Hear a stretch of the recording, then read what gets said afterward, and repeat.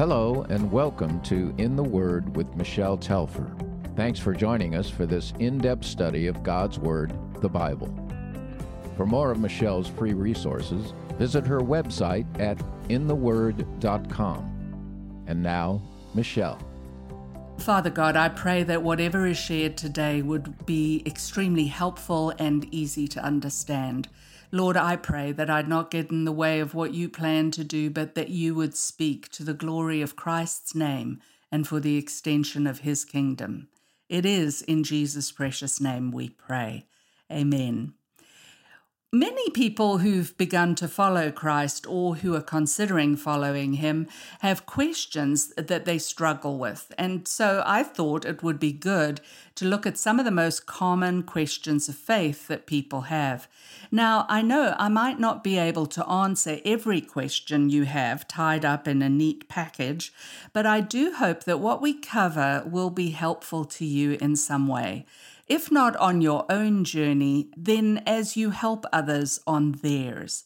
And I want you to know from the very beginning that I start from a position that certain things in life are true, and therefore certain things in life are not true.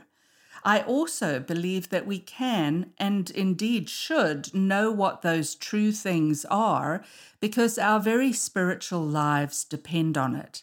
Now, I know in the culture today, it's very popular for all points of view to be held as being equally valid or equally true. But, I find that difficult because of just simple logic. For example, if I say a book cover is red and you say it's green, both of those views can't be true. It's either one color or the other. And even color blindness wouldn't affect the actual color of the book, regardless of the individual's perception. Similarly, if you tell me that you feel that 2 + 2 = 5, I may say to you, rubbish, it's 4. But both of us can't be right because only one answer is true. If you think disagreement on what is true or not is something new, it really isn't. Even Pilate, when he was speaking with Jesus, asked at one point, what is truth? As if it all depended on an individual's opinion. I'm sure that most of us have heard people say that they believe that there are many ways to God and that Jesus is just one of those many ways. And it's frustrating to them that Christians say Jesus is the only way to God.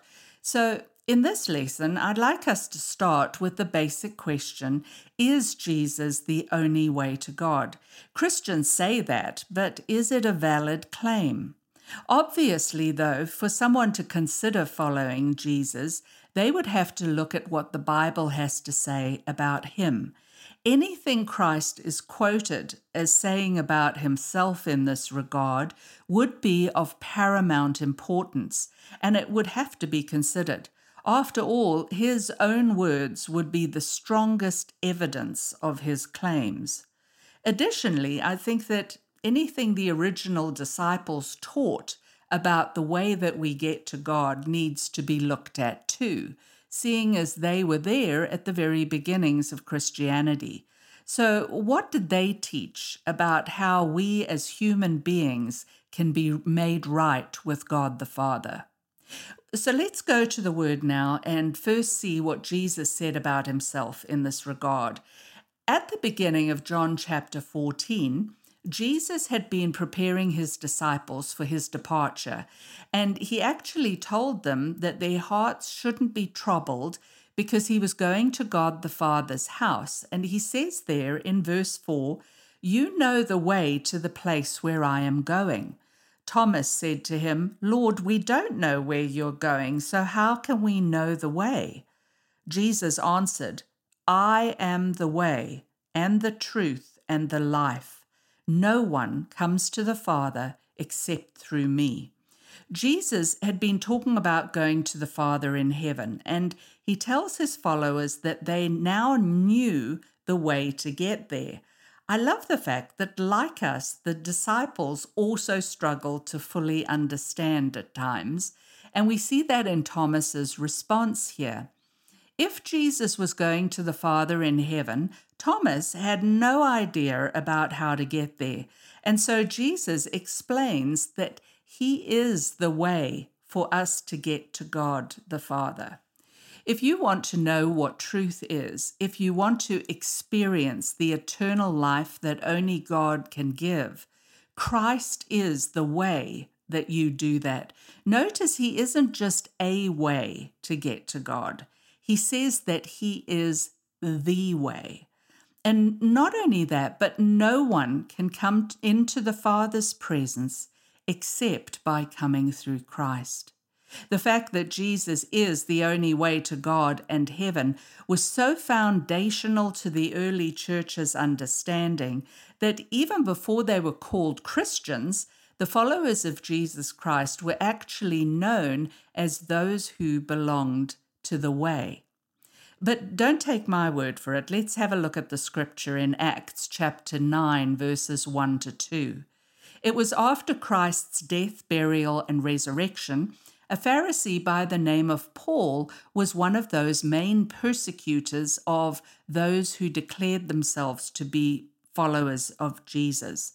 Of course, he was one of the main persecutors of the early church until he came to faith in Christ himself and ended up joining them and becoming known as Paul. But that really is a whole other story.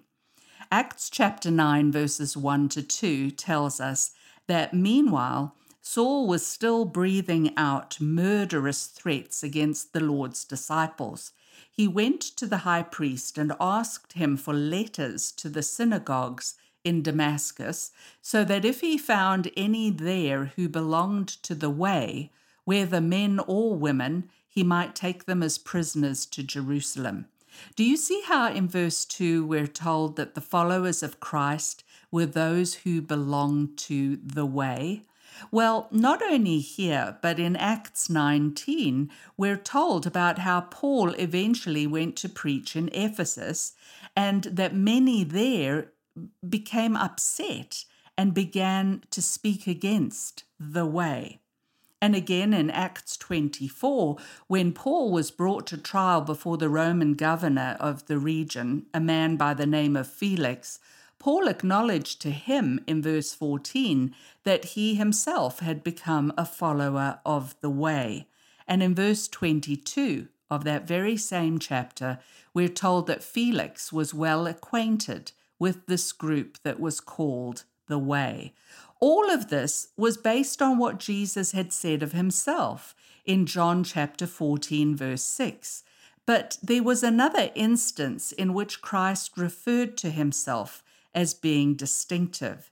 In John chapter 10, verse 9, Jesus said of himself, "I am the door or the gate. Whoever enters through me will be saved." So if a person wants to be saved from God's wrath and Satan's reign, Jesus is the only way for that transition to occur. Again, he's not just a door. He is the one and only door. He is the only way of access to the abundant life that's offered by God. In Scripture, it quickly becomes evident that without Christ, mankind is separated from God the Father. The first disciples also taught that Jesus is the only way for our relationship with God to be restored. In Acts chapter 3, sometime after the death, burial, and resurrection of Christ, Peter and John entered the temple in Jerusalem, and acting in the power of the Holy Spirit, they ended up praying for a lame man in the name of Jesus Christ, and he was miraculously healed. Well, I'm sure you can imagine how people were eager to hear what they had to say after that.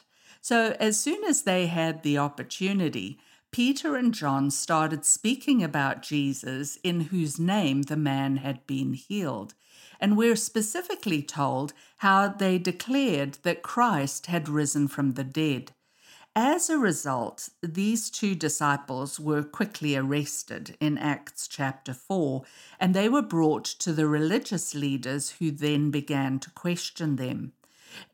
Never one to be put off, Peter immediately began to speak of Christ's resurrection from the dead again, and quoting Psalm 118, verse 22, he went on to tell them in Acts 4, verse 11, that Christ was the very cornerstone of God's kingdom that they as leaders had rejected. Peter then went on to say in verse 12, "Nor is there salvation in any other, for there is no other name under heaven given among men by which we must be saved." You see, according to Peter and John, for that matter, the only way mankind can be saved from the penalty of sin, the only way that they can be spared God's judgment, is through Jesus Christ, God's cornerstone, who holds all things together. There is no other name under heaven given among men by which we must be saved.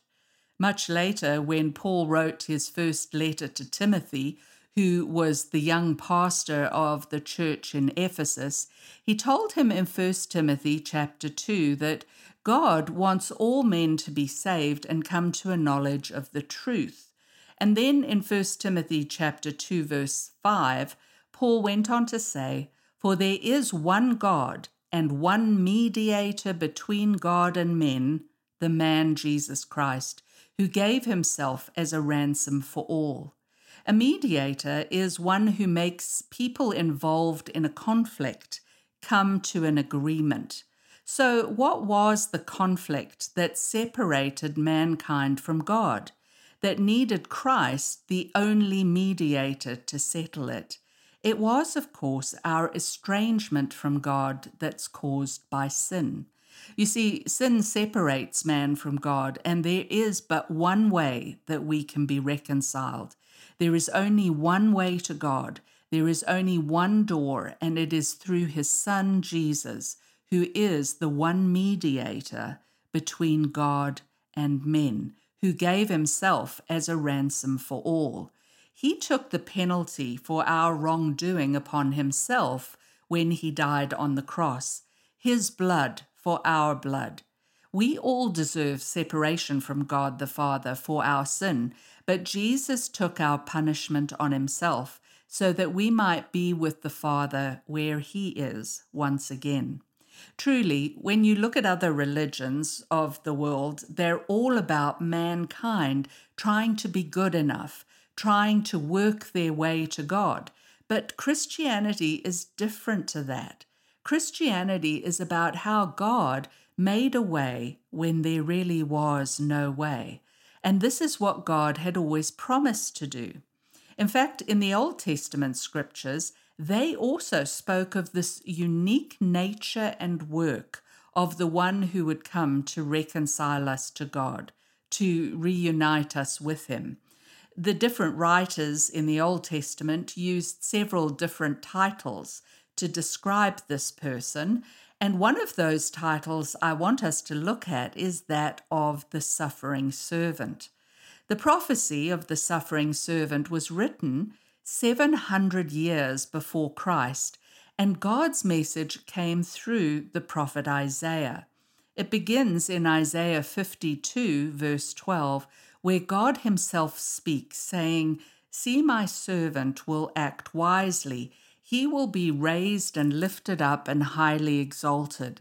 Just as there were many who were appalled by him, his appearance was so disfigured beyond that of any man, and his form marred beyond human likeness.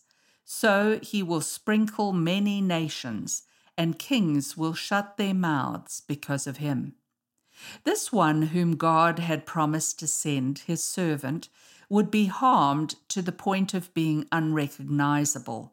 His appearance would be disfigured beyond that of any man or any human being. His form was marred beyond human likeness because of what was done to him at the hands of the earthly authorities. Consider the type of death that Jesus died. first being flogged with a multi-corded whip, studded with bone and shards of glass, so that each time the whip was pulled up off his back, it would tear up flesh with it. And then, as if that were not enough, he was crucified with nails driven through his hands and feet, and a spear finally plunged into his side after his death. Yes, he was truly disfigured and marred beyond human likeness, but it was with that shed blood that his suffering servant would reconcile many nations to God. And truly, Christ's blood has been shed for people of every tribe and tongue, of many nations. Isaiah 53 then goes on in verse 3 to say that Jesus was despised and rejected by men, a man of sorrows and familiar with suffering.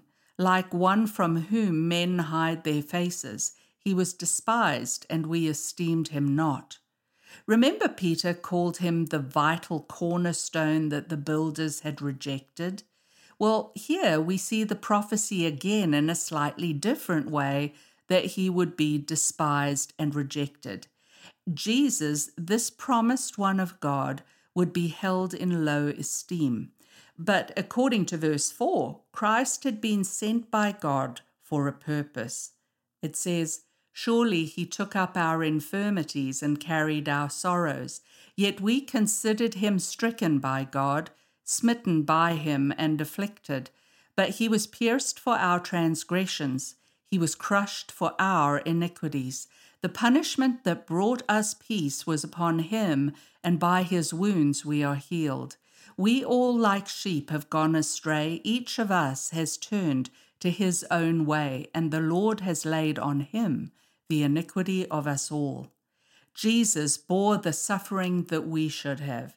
This suffering servant was sent by God the Father to take our sin, our iniquities upon himself.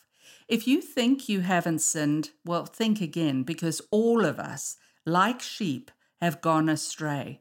We want to go our own way and do our own thing, and quite honestly, we deserve punishment, but Christ became our substitute. Verse 8b of Isaiah 53 speaks of Christ's death.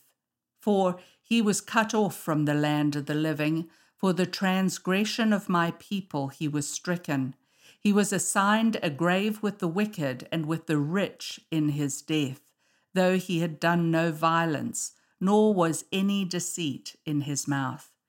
Jesus, God's one and only Son, was given as a sin offering. He died on the cross between two thieves and was treated like a common criminal. He was assigned a grave with the wicked. But because of the wealthy Joseph of Arimathea, who came and took Jesus' body, in death our Lord was buried in a rich man's tomb. All of this happened to Jesus Christ just as God said that it would. Though he had no sin of his own, verse 10 tells us, "Yet it was the Lord's will to crush him and cause him to suffer. And though the Lord makes his life a guilt offering, in other words, an offering for sin, he will see his offspring and prolong his days, and the will of the Lord will prosper in his hand." It was God who made Jesus' life to be an offering for sin. In the Old Testament, God was clear. For sin to be forgiven, blood needed to be shed. But in his mercy, he would accept the blood of a guiltless substitute. Hence, lambs with no fault of their own died on behalf of those wishing to be reconciled to God.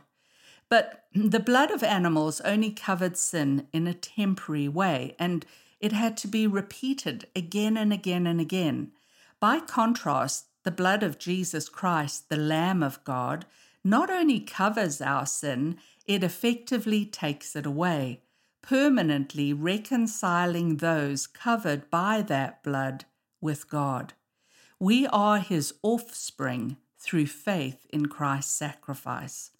Verse 11 says that after the suffering of his soul, he will see the light of life and be satisfied. And that's really speaking of Jesus' resurrection from the dead.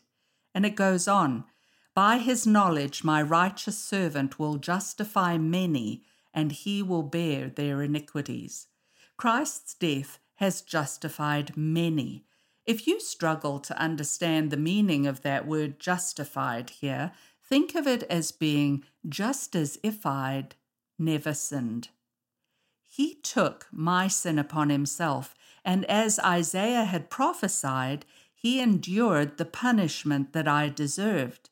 He was forsaken on the cross so that I would not have to be. God's wrath was upon Jesus so that it would not be on me. But do you see that the scripture says that God's righteous servant will justify many? It does not say that he will justify all. Why? It's because not all people will choose him. Not all will decide to believe. John 3:36 says that whoever believes in the Son has everlasting life, but whoever rejects the Son will not see life, for God's wrath remains on him. We have to accept Jesus to be saved.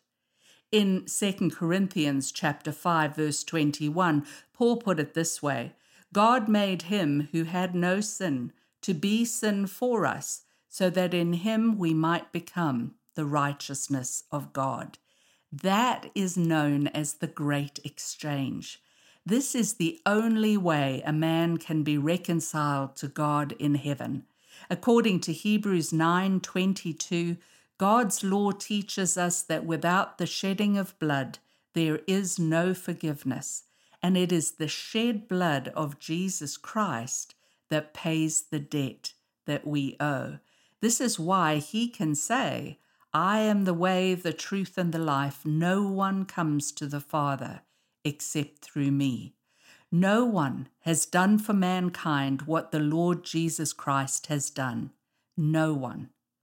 There's a perfect illustration of what Christ has accomplished on our behalf found in the pages of John chapter 18, verses 39 to 40.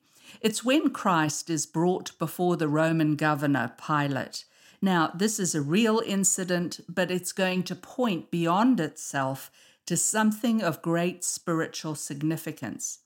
The religious leaders asked Pilate to put Jesus to death, but sensing how volatile the situation was, he didn't want to be responsible for what happened to Jesus. And so Pilate hit upon one final idea that might prevent Christ's death, and he went out to speak to the Jews. You see, at Passover, it was customary for the Romans to release a prisoner to the crowds as an act of benevolence, of kindness. And so Pilate offers them the choice between Jesus and a robber by the name of Barabbas. Luke's account of the event in Luke 23 actually gives us additional information about Barabbas, saying that he was an insurrectionist who was also guilty of murder. The crowd, stirred up by the religious leaders, demanded Barabbas's release and Christ's crucifixion. It's significant because in this we see a perfect picture of salvation by grace. On the one hand is the King of glory, perfect with no fault of his own. On the other, the heinous lawbreaker Barabbas. Though not deserving of death, Christ would be the one to die, so that the guilty one, Barabbas, might go free. Barabbas is the embodiment of all of us. According to God's standards, each of us, like Barabbas, stand accused and worthy of death. But Christ, the innocent one, with no sin of his own, has died in our place, so that we might be released from the judgment against us, so that we might become the sons of God. You may not know this, but in the language of the day, that's what Barabbas's name actually meant, son of the Father. Unfortunately, we're never told if Barabbas lived up to his name, but this story clearly shows us that the lawbreaker's salvation depended on Christ taking his place on the cross. Scripture shows that Jesus is the only way we can be saved too. To say that Jesus is the only way to God isn't something negative or unloving, or even unjust. Quite the contrary. He reveals God's incredible love for us. For God so loved the world that he gave his one and only Son, that whoever believes in him shall not perish, but have eternal life. For God did not send his Son into the world to condemn the world, but to save the world through him. Let's pray. Father God, thank you so much for Jesus. All of us stand accused. No matter how well we have tried to live, no matter what good people we might be, there is always some point at which we are accused, where we have not fully kept your law. Lord, I know that this righteousness is not possible through man's own endeavor alone. Lord, we are called to put our faith in Jesus Christ, the one who has died on our behalf, who has paid our debt to reconcile us to you. Thank you so much for Jesus. Lord, he is the way, the truth, and the life, and the only way to the Father. We thank you so much for him. It is in Jesus' precious name we pray. Amen. Thank you for listening to In the Word with Michele Telfer. Join us next week as we continue our study from God's Word, the Bible. Michele's messages are also available on all major podcast platforms and on her website at intheword.com.